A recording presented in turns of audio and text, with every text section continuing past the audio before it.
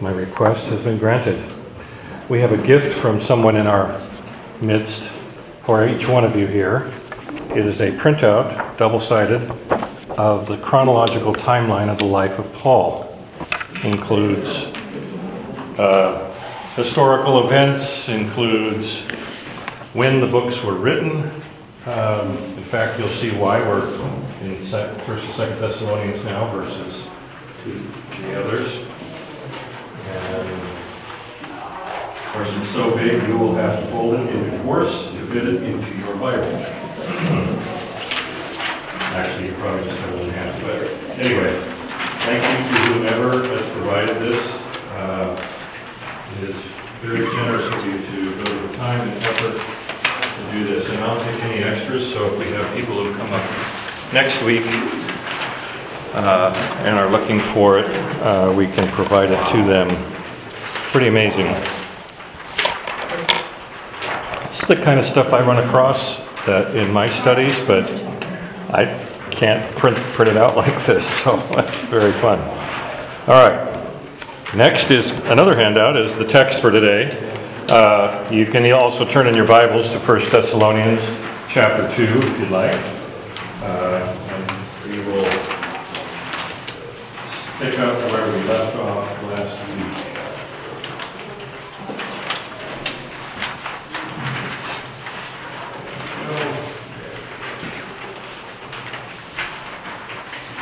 And more extras there. Okay. Now, normally, when I am teaching these particular passages, I like to start in verse 1 and move forward. That's kind of typical methodology. But because we have a number of servants in our class who have to leave early, there's a particular section of this scripture that I think everyone will want to hear because it's the most controversial in this entire chapter. So what I'm going to do is I'm going to jump ahead, deal with that section for all of us, and then I'll come back. It's not like something is better than others, but you're going to want to hear this particular section. So if you have your text or your Bibles, you need to turn to 1 Thessalonians chapter 2, verse 14b. So it's the second half of verse 14. And what you have here, well, I'll just read it. For you suffered the same things from your own countrymen as they did from the Jews, who killed both the Lord Jesus and the prophets, and drove us out and displeased God and opposed all mankind by hindering us from speaking to the Gentiles that they might be saved, so as always to fill up the measure of their sins. But wrath has come upon them at last. Now you can imagine why this is controversial. This is called Paul's polemic against the Jews. And anti-Semitism from the Christian standpoint, can be traced to this verse. It has been unfortunate. In fact, reading that verse, this is what they did from the Jews who killed Jesus. If we were to say something like that in our modern society, we automatically, we kind of flinch against that. It's a bit of a challenge because we don't think that Paul was an anti-Semite.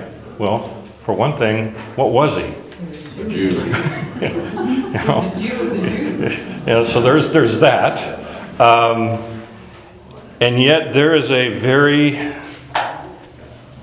how should I say, distressing history of the church and against the Jews. We're probably well aware of some of those, but there may be a few of them that you're not aware of. We can go all the way back to Chrysostom in 386 AD. Chrysostom is known as one of the great church fathers. And he had a problem with the Jews. I actually found one of 8 sermons that he wrote in 386 AD called Adversus Judaeus, against the Jews.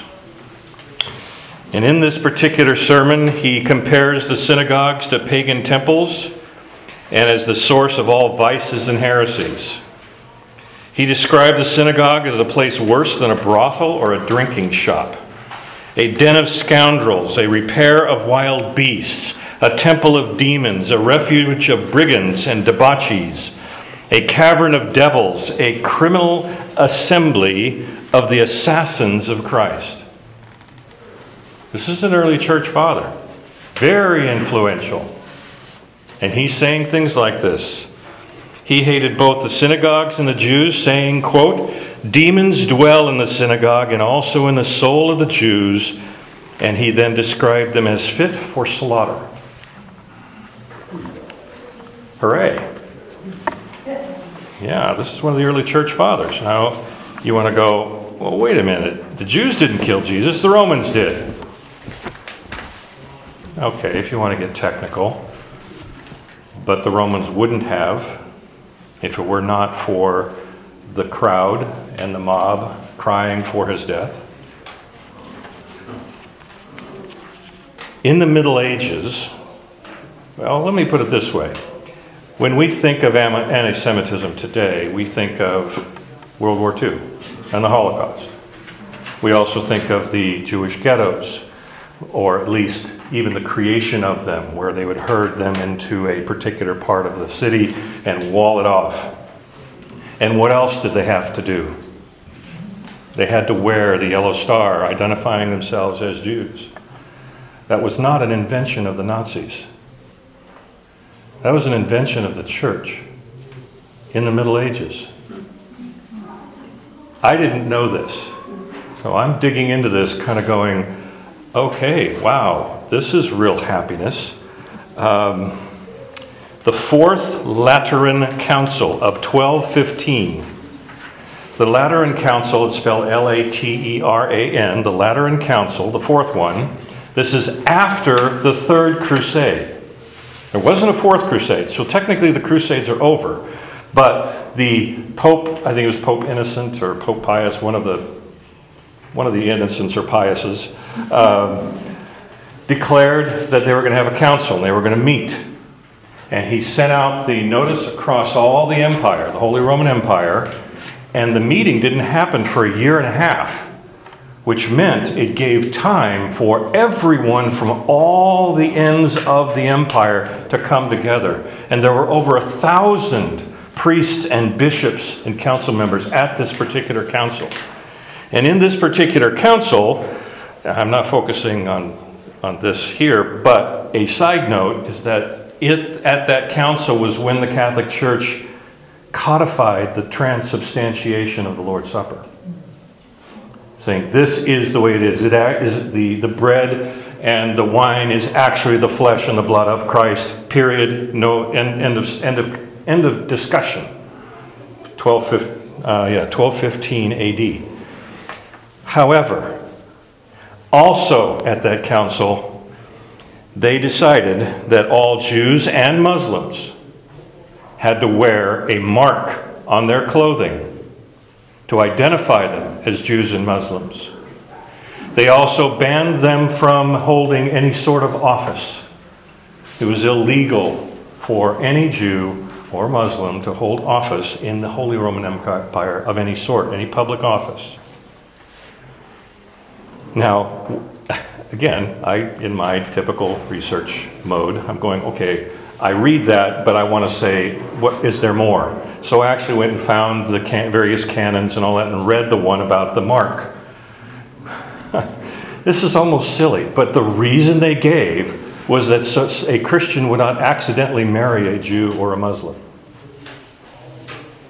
How do you accidentally marry somebody? I mean, don't you usually go, and so who's your mother and father? Oh, where do you live? I mean, or it's like, hey, baby, boop, we're married. I mean, seriously, you don't walk up into the street and just, oh my gosh, I just happened to fall into this wedding. Or you attend another one and go, oh, that looks like fun, let's join them. I mean, it just didn't make sense to me, but they had to come up with some excuse. to create this anti-Semitism that was prevalent. Now, if you think about it, this is the end of the Third Crusade. They have been going down into Palestine, and they have been fighting the Muslims. They have been warring with all of this, but the Jews were splashed by all of this. It's really, really difficult. But there's a third one that's even worse. 1543, Martin Luther. Martin Luther wrote a 65,000 word. That's not a small treatise. That's a book. It's an entire book called On the Jews and Their Lies. Now, granted, this was when Luther was in his dotage. He was almost at the end of his life. So there have been some who are wondering if he had all of his facilities and faculties at the end of his life or not, because what is written in here is, well, it's just not nice. It's not nice at all. It's violent, vehement, vindictive, intemperate, bitter, and harsh. The highlights. Number one, Christians should burn down the Jewish synagogues and schools. 2, they should refuse to let Jews own houses among the Christians. 3, Jewish religious writings should be taken away. 4, the rabbis should be forbidden to preach. And 5, they should not be offered protection when on the highways. Unfortunately, the Nazis used this book as justification for some of their actions and activities. What's to be 400 years after it was written? And you want to go, oh, no. And of course, Lutherans are like, oh, they're aghast that this actually is still around. People have tried to figure out why he was that anti-Semitic. If you actually go into the history of that time, he had been trying for years to convert the Jewish people in Germany, working really hard, tirelessly, and he kept running into the wall after wall after wall, and he was frustrated beyond measure. And then he basically let loose with his incredible pen. So you look at things like this, and it's embarrassing. It's like discovering that Jonathan Edwards owned slaves. Really? Oh my goodness. But see, we look things through the lens of our modern eyes, don't we? We don't see things the way things were then. We also don't see the other side of the coin. We don't see necessarily the violent anti-Christian sentiment that was happening. There was this constant war. And there are some that would actually have looked at this and said, well, it's not that Luther or any of these people were actually against the Jews per se, but were against the religious system. Yeah, okay. But that's history.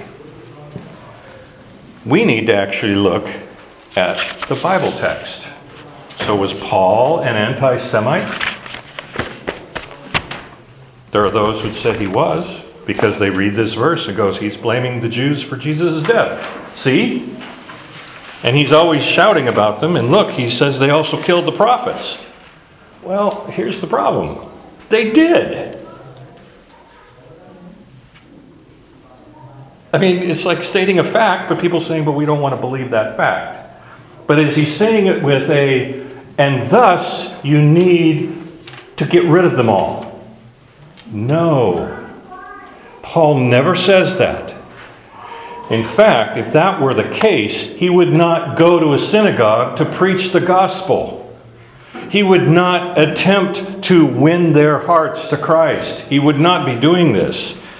I mean, in Romans 3, let me just read it here. Romans 3, 1 through 4. This is Paul writing. Then what advantage has the Jew? Or what is the value of circumcision? Well, much in every way. To begin with, the Jews were entrusted with the oracles of God. And what if some were unfaithful? Does their faithlessness nullify the faithfulness of God? By no means. The Jew had the advantage, and he acknowledges that. And yet over in Romans chapter 11, verse 26, he says, all Israel will be saved. He is expressing that evidently. And if you want to look at Paul's own personal understanding of the death of Christ, he said in Galatians 2:20, I have been crucified with Christ. He's not speaking, well, he is speaking metaphorically, but you know what I mean. He's saying, I'm responsible for his death. My sins are what put him on the cross. And in 1 Timothy 1:13, he very openly says, I was a blasphemer. I blasphemed the name of Christ. So to say he is anti-Semite is just completely unfounded. Well, if we look at Jesus, Jesus was, a Jew. And what did he say in Matthew? Let's see, Matthew 23. I'll just read some passages for you. Matthew 23, verse 29 and following. Woe to you, scribes and Pharisees, hypocrites! You build the tombs of the prophets, meaning you killed them, and decorate the monuments of the righteous, saying, if we had lived in the days of our fathers, we should not have taken part with them in shedding the blood of the prophets. Thus you witness against yourselves that you are the sons of those who murdered the prophets. And then over in Luke chapter 13, verse 34. Jerusalem, Jerusalem, the city that kills the prophets and stones those who are sent. How often I have gathered your children together as a hen gathers her brood under her wings.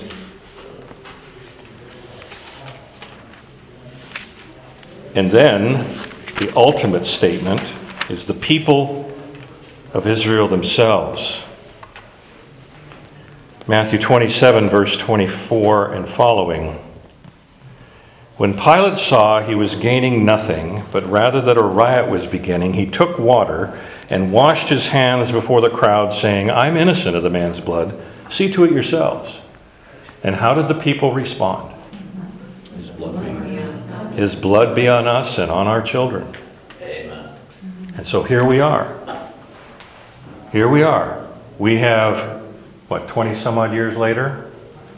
We have Paul writing to the Thessalonians. Now, granted, in the context, which is why this is a little dangerous to pull it out of context, but it's always thrown at us out of context. So let's deal with it here as if someone were throwing this in your face at work. And you have to say, well, Paul was a Jew. Jesus was a Jew. The people claimed it. They owned it. It was a fact. They were participants in this. But it does not mean they are unsavable. It does not mean, and the thing is, we're all guilty of killing Christ. All of us, every one of us in this room. His death on the cross was for us and because of us. Not just because I'm half German. It has nothing to do with it. Absolutely nothing to do with it. Race is not the question here. Not at all. And we have to be very careful on those who bring that out. So, There's a verse in Isaiah 53 that it pleased God to crush them. So it wasn't actually, it was the Romans that killed Jesus, it's God that killed Jesus. He just used them to accomplish his will. Well, that's one way of saying, interpreting it, yes. Edmund Hebert said this: the Roman historian Tacitus charged the Jews with hostile odium toward all men. In general, the Gentiles in that day regarded Jews as an unsociable and unfriendly race. This misreading of their true nature arose out of a misunderstanding of their religious exclusiveness, which made them separate themselves from all other people. While beginning as a nation divinely called to be a separate people, the Jews had become a sinfully exclusive and bigoted nation. When God overruled their perverted nationalism, they reacted in bitter hostility.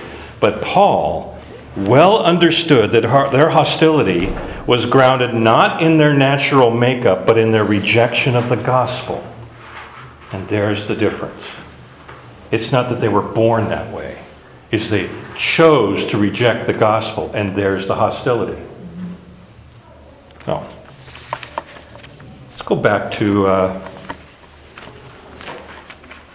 verse 1 of chapter 2. We'll start over as if I just started the day. Yes, you had a comment. Well, in Romans 9:3, I mean, Paul, I think, states that he's not anti-Semitic. Yes. He says that he would wish that he was accursed for his kinsmen.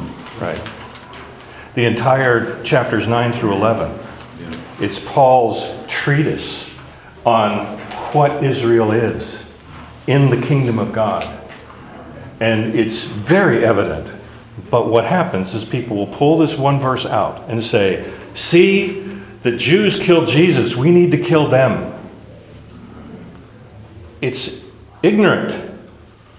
And it's really unfortunate when you see people like Chrysostom and the Middle Ages and then Luther, of all people, coming off with something, whoa, that's very uncomfortable. And very, you know what? Luther wasn't Jesus. He wasn't perfect.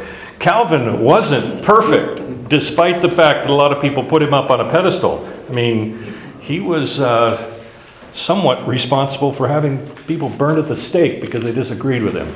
So you have to be kind of careful when we make statues. You can make a statue to honor someone, but when you start kneeling at it and worshiping it, that's another thing. And that's where we have a problem. Well, we're not the sins of our fathers unless we repeat. So let's start back. Chapter 2, verse 1. All right? Now, when I began this story, so I'm basically imagining that we're now at 9:30 and I'm starting over. All right? We just spent Good morning. Yes, how are you all doing here? How's the cough? It's still around. Yay, day 50 some odd forever. I think I will live this until my last breath. Anyway, in my preliminary studies of this chapter, I was looking at various commentaries, listening to various sermons from very well-known preachers, and almost to a person, they look at these first 11 verses as a description of pastoral ministry. In fact, I even think you have a header in your Bible, in the ASV anyway. It's called Paul's Ministry to the Thessalonians. So it's this idea that this is a model of what a pastor looks like. And that's an admirable interpretation and an accurate one. But I'm not quite sure Paul was writing to the Thessalonians of how to be preachers. I'm not sure that was his intent. He was expressing his love for the people. He was defending himself against something. We're not quite exactly sure what. We can figure it out by implication. But I think there's more to this, potentially, and partly because I don't want anyone to come away from this study and think, oh, that's nice for the pastors, but it doesn't apply to me.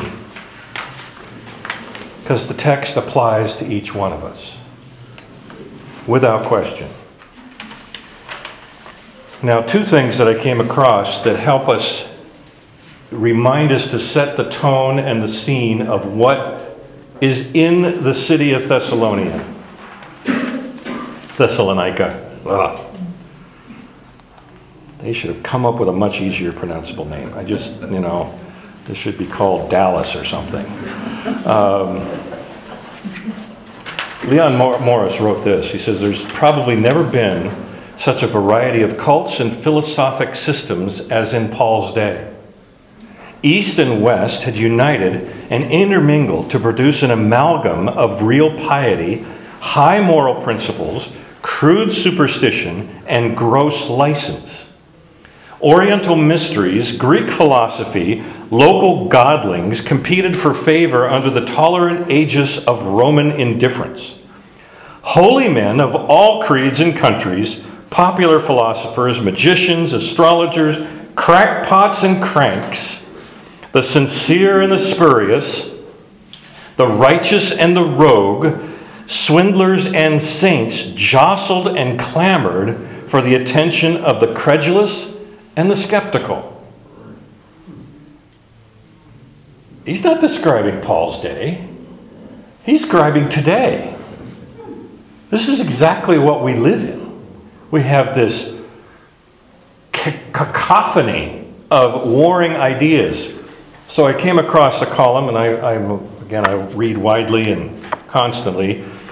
This columnist wrote this last Thursday. So this is really contemporary, where it's only 3 days old from being posted. A guy named John Zmerek. He wrote this. He says, we're terrified of the real God.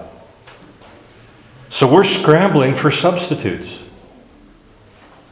We smashed all the saints on the altars. And now we're setting back up the idols they'd replaced. We're looking for figures like the Olympians who weren't our moral betters. You think of the Greek gods. They were just like us, they just had more power. But they were horrible people. They just created gods that looked like themselves, is what the Greeks did. They'll approve our sacrifice of infants, which is what has just been happening in our legislation. I mean, Francis Schaeffer called that in 1976, 77, with his documentary, How Then Shall We Live? And he talks about that you start with abortion, you will end up with infanticide. And here we are 40 years later, and now we have people saying, so what's wrong with that? If the mom doesn't want it. You do realize that in Roman culture, a baby was not considered born until it was accepted by the father. And if the father rejected the baby was taken to the walls of the city and dropped over the side. Are we Rome? Worse. They'll approve our sacrifice of infants. They'll offer us cloudy utopian visions of the future which will blossom with justice and flowers in the form of a Green New Deal. We're despondent, distracted, and petulant. And that's why we whore after strange gods. Very powerful statement from a Christian writer talking about our culture.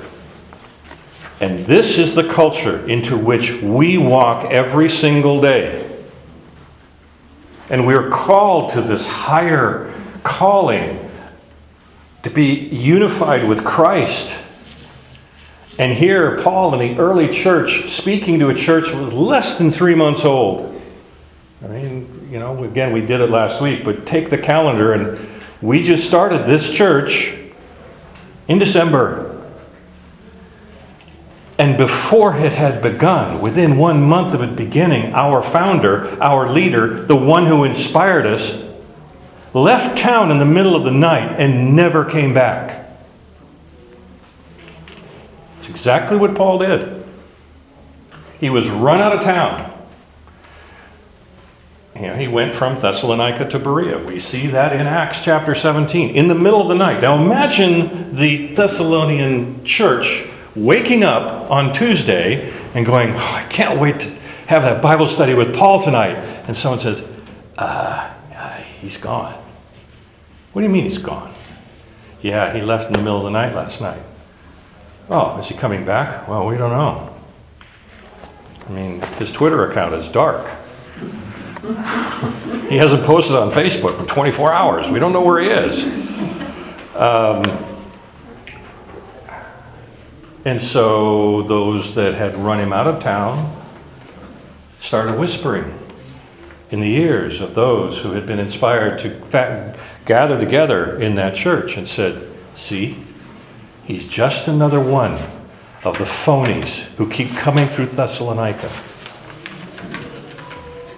And how many of them have we seen who get people all riled up and spun up and then they're gone at the next ship after they get our money?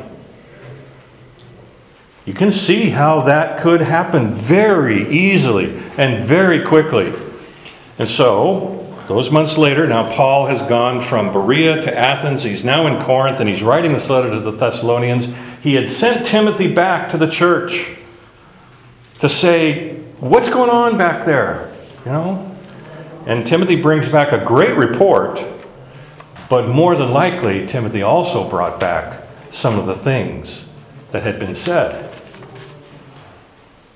So, we have in chapter 2, verse 1, for you yourselves know. That word know, you find the word know in verse 1, verse 5. You find the word remember in verse 9. You also find the word know in verse 11. In fact, 9 times in the book of 1 Thessalonians, Paul says, you know. He's reminding them that they were witnesses. They were there. They know the truth. You know, brothers, that our coming to you is not in vain. Oh, that word vain is a lot of fun, actually. What other translations have are in the room that have something other than vain? Anybody? Any other translation? Failure.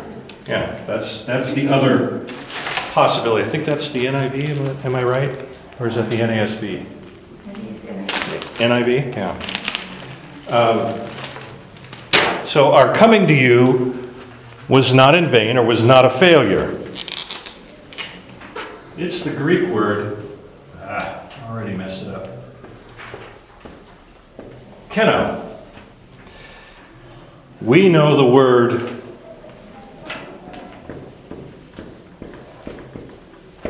kenosis from the Philippian passage where Jesus emptied himself. And that's the theory of kenosis in discussions about the divinity of Christ and all of that, and the humanity of Christ is how much of himself did he empty.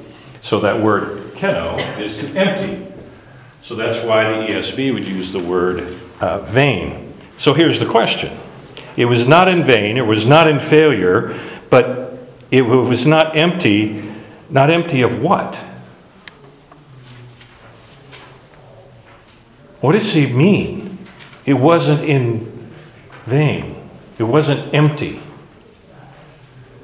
Usually, when we read that, we would think it was not empty of results.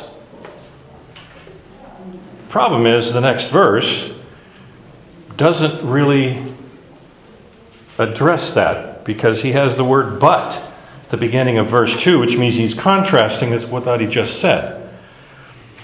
But if we look at it as it was not empty of purpose, it changes the meaning. If we say that Paul and the Thessalonians were looking for specific results, meaning numbers or whatever, success, that's one thing. But their coming was not empty of purpose. All throughout this chapter, Paul uses the negative to present his positive. You'll see the negative all the time.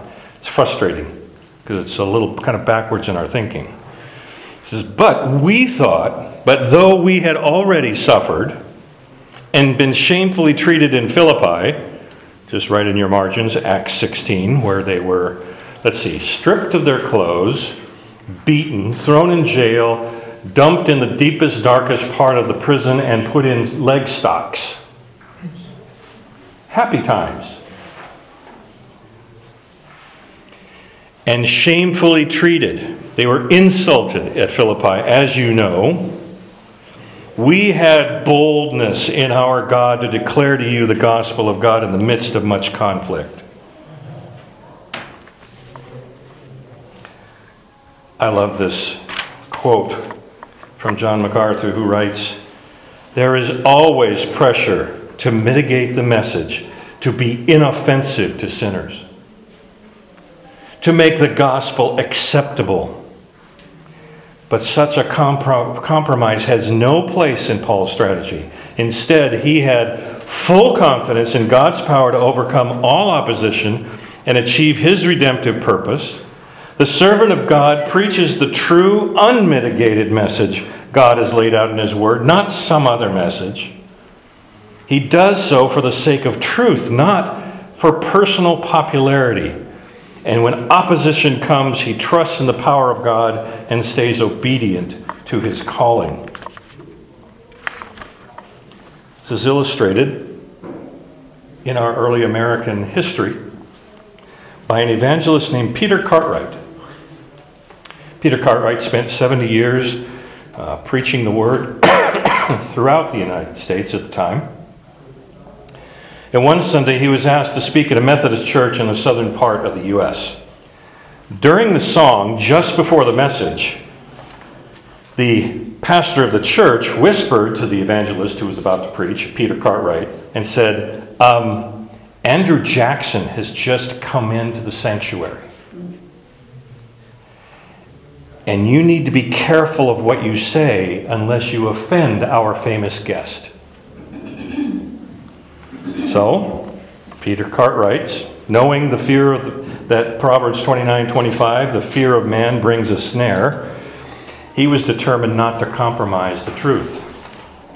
He boldly proclaimed the gospel. In fact, halfway through the sermon, he said, "I understand that Andrew Jackson is present in the congregation today.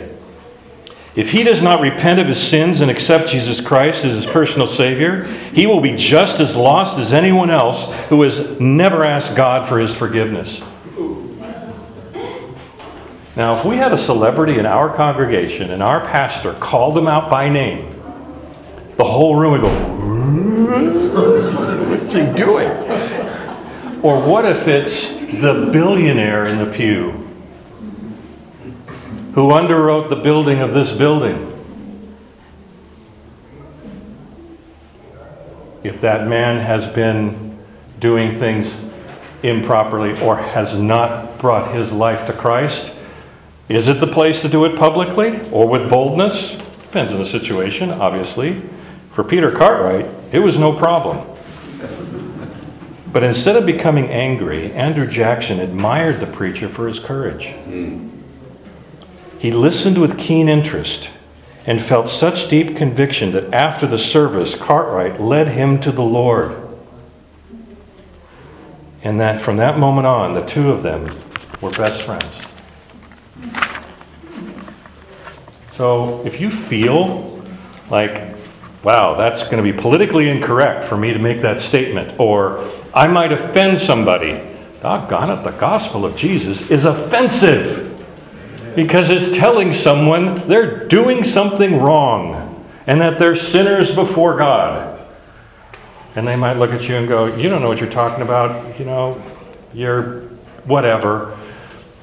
But at some point, that message is going to penetrate and the soul will be changed.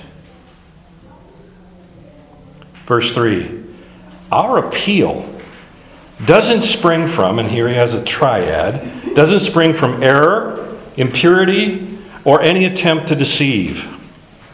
I think the RSV has with no guile, if I have that correct. It's not from error. The gospel of God cannot be a mistake. It's not from impure motives. Well, had Paul been accused of impure motives? He was just here to get something from you? Well, what was he there to get from them? Well, maybe someone's saying, well, he got there so he could get your offering. Well, we'll see in a minute that he worked hard so he didn't have to be a burden to the people. And thirdly, he's not trying to trick them or manipulate them. In fact, the Greek underlying word gives the sense of a cunning craft. Those who manipulate or bait. The actual Greek word is to bait someone. I was just reading about it was actually in this morning's paper, about a real estate person who had been taken by a scam from real estate people in Mexico and lost $24,000. But it was this long litany of all the due diligence this American had done. And everything was done by this fraudulent corporation to get that person to continue to send money for this license and that fee and this fee and that fee. And before long, he suddenly realized, wait a minute, this is a scam. And I've been taken. And there's nothing you can do. All you can do is turn it over to the authorities, and they're on the other side of the border, and nothing you can do about it. He just lost the money because he was stupid. But he says, look at how well done this fraud was. They were a corporate company, a corporation that he could find. It had all of the language that was correct, but it was ultimately fraudulent. There are a lot of people like that out there who prey on those who don't understand. But verse 4, just as we have been approved by God, which means tested, to be entrusted with the gospel, so we speak not to please man, but to please God who tests, there's that same idea, test our hearts. I think when Chuck took his real estate license, that was a big deal. And how much did he have to study? It was ridiculous. Yeah, I remember him asking for prayer about it in the class just a few years back. And the amount of stuff he had to cram into his head to take a test. And then it was tough because he didn't pass the first time. He had to take it again. And then finally he was able to do it. You think of those who are the certified public accountants who take the CPA exam. And, you know, there's people that 4, 5, 6 times. I have a brother who's a genius who passed it the first time. We all hate him. I have another who passed it, but it took him twice. And it's just the idea of being tested. These people and Paul were tested by God and then entrusted. When you're entrusted with something, you become a steward.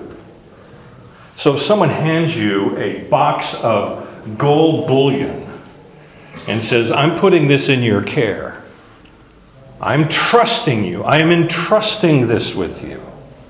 Take care of it. Make sure that it is either whatever instructions, use it wisely, or I would like to see it back when I come back around next time. We have been entrusted with the gospel. The gospel of God, the holy word of God. It's a holy treasure. It's a precious possession.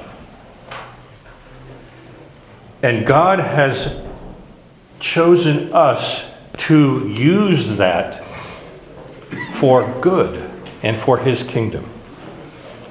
Not to please man, but to please God, who tests our hearts.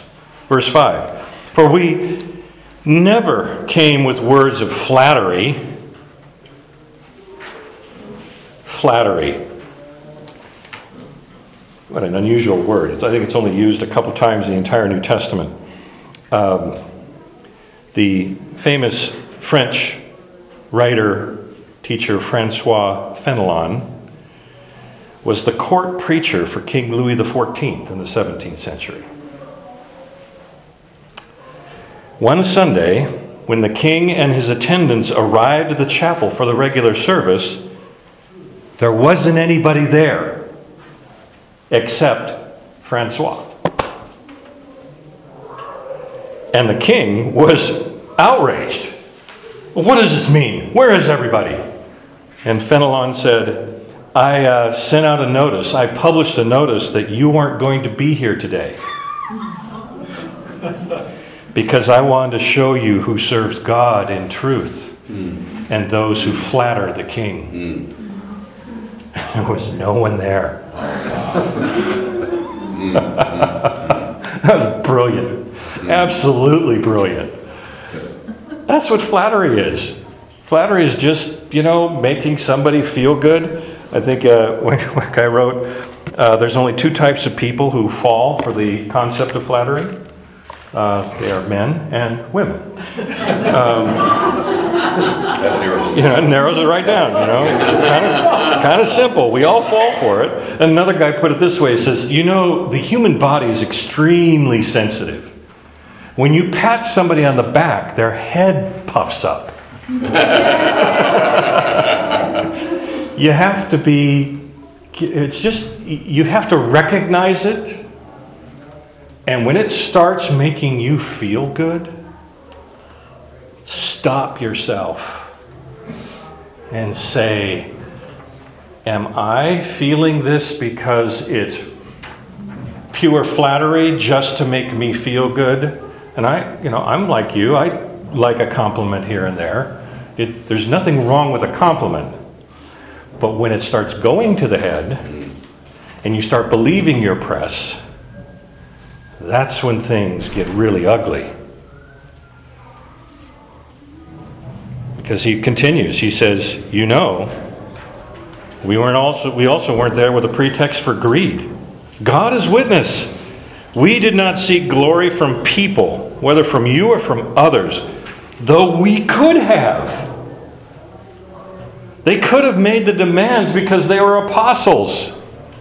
He could have said, hey, I'm an emissary from the Church of Jerusalem. And all this. He did not do that. It's interesting because over in Galatians chapter 1, he wrote this earlier in his life. He wrote, am I now seeking the approval of man or of God? This is Galatians 1:10. Or am I trying to please man? If I were still trying to please man, I would not be a servant of Christ. Here's what I think. It's just my grand theory.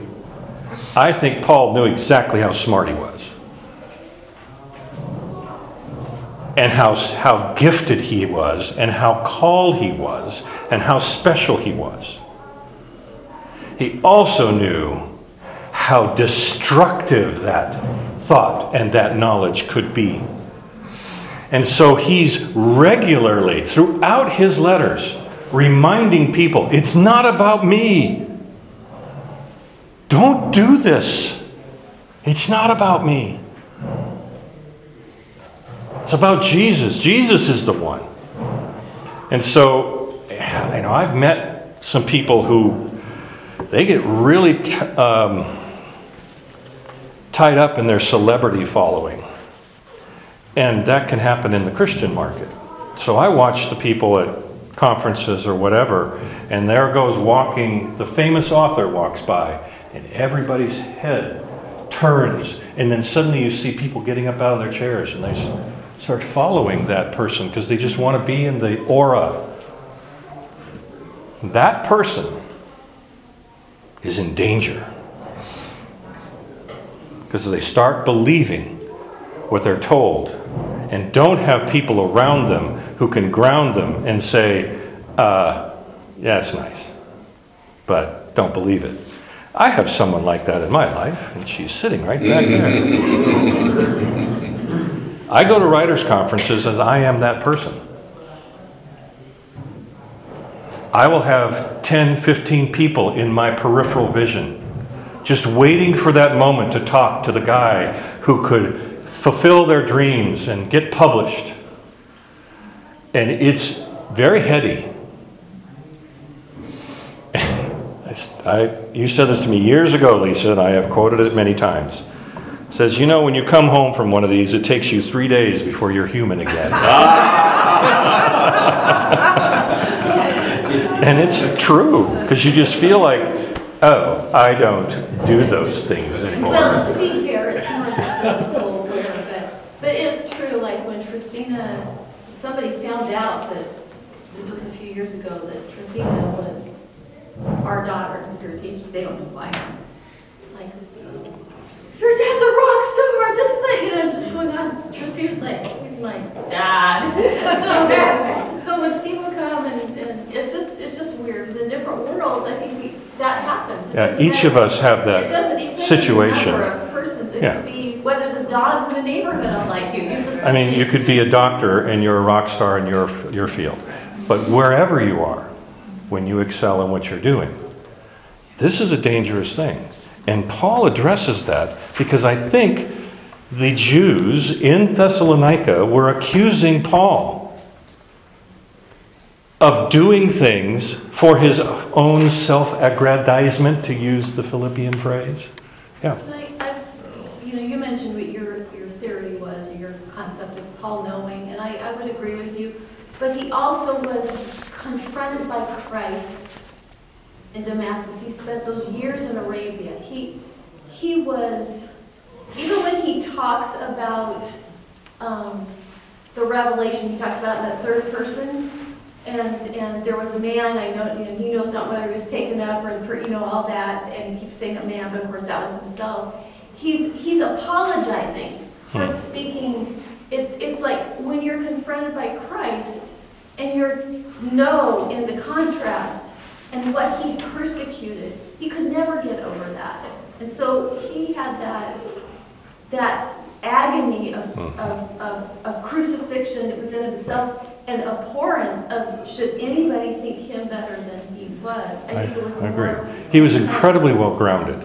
Yeah. There's no question about it. He's a great model for all of us. Verse 7. But we were gentle among you, like a nursing mother taking care of her own children. Wait. Paul? You're comparing yourself to a nursing mother? That's odd. Well, he's done it before. In Galatians 4:19, he used that metaphor of seeing them as children and nurturing them. It's also very interesting. This is another little Greek quirk in the text. In your Bible, it has the word gentle. Right? The word gentle. And that is the Greek word epoi, epoi. The oldest manuscripts, and the majority of oldest manuscripts, have the Greek word nepoi, which means babies. This is one of the only times in English translation of Greek text where they actually choose the Textus Receptus, the more recent manuscript, over the oldest ones. And people are going, this is a great controversy in the Greek translation world. See, the problem is that the previous Greek word in the sentence ends with the letter N. So it'd be like, blah, blah, blah, blah, blah, N, and then epoi. And someone forgot the N one time. And then it got copied over and over and over and over and over again. So the question is our English translation correct? Well, it really doesn't matter. It's just kind of more of a quirk. And when you read it, you can actually see the word gentle makes a little more sense in the phraseology, in our understanding of what Paul is trying to describe. But it could also make sense if you have the word babies there. We were like babies among you. This idea of this nurturing intimacy, this very undescribable bond between the small baby and the nursing mother. As a man, I cannot understand it.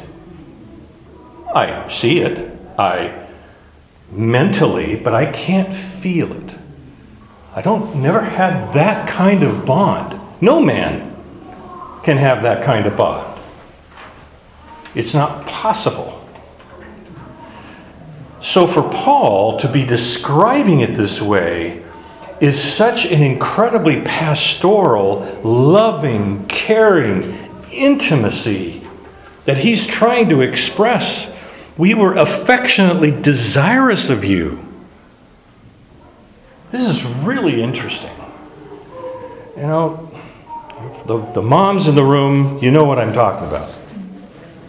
The guys in the room, you mentally understand it, and you may have seen it, and you kind of go, wow, that's pretty cool. I'll leave now. You're not there. You're not in that, you're peripheral to that relationship. But what I find interesting is that in the text, jump to verse 11.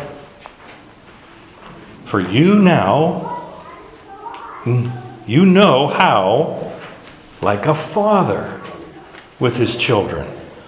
He exhorted each one of you. 2, he encouraged you. And 3, he charged you or implored you to walk worthy, to use Dr. Del Husse's great benediction statements. Walk worthy. Walk in a manner worthy of God.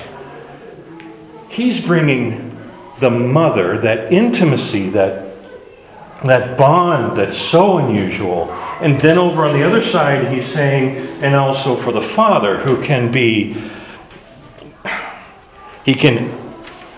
appeal, exhort, or have admonition. He can encourage, he can comfort, but he can also charge you, to implore you. I found the Latin word for implore is implorare, which means to invoke with tears. Those of us who have fathers and we're working with our children, there are times where you can just sense it within you. You want so bad that they get it, that they understand. To the point that you could break into tears when you're talking to your child about it, and they're like, what is going on? It's not that big a deal.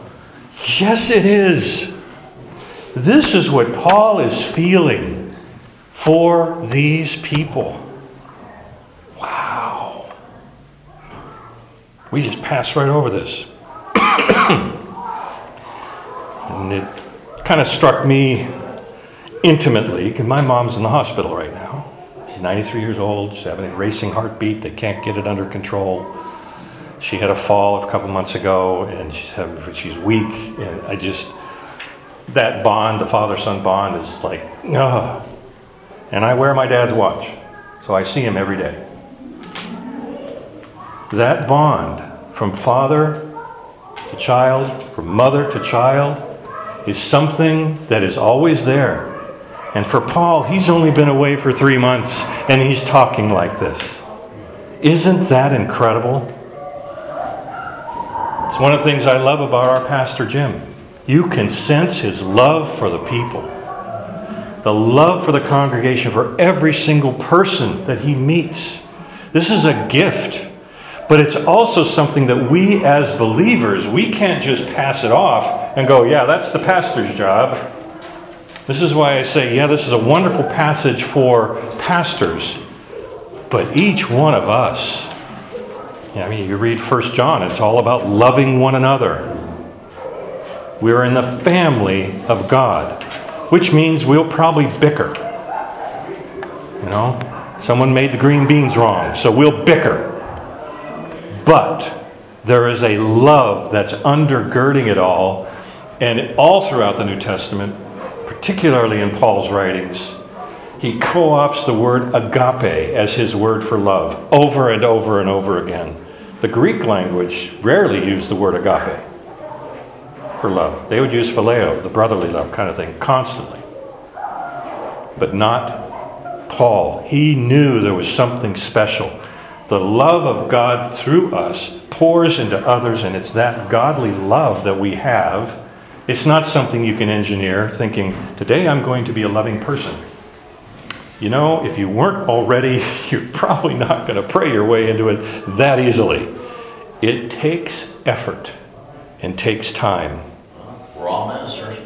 We are. You remember, brothers, our labor and our toil. We work day and night that we might not be a burden. And you are witnesses of how holy and righteous and blameless our conduct is. The call here is for all of us to be and to do, as he says in verse 11, to walk in a manner worthy of God. Let's pray. Lord, thank you for our time together. An hour goes by quickly when you're in God's Word. It's amazing. And these short verses have so much, and yet we have passed over them often as miscellaneous words of Scripture. And yet here we are today, in your economy, in your timing, that this message was for us this morning. Let's take it to heart as we move into our time of worship. In Jesus' name, amen.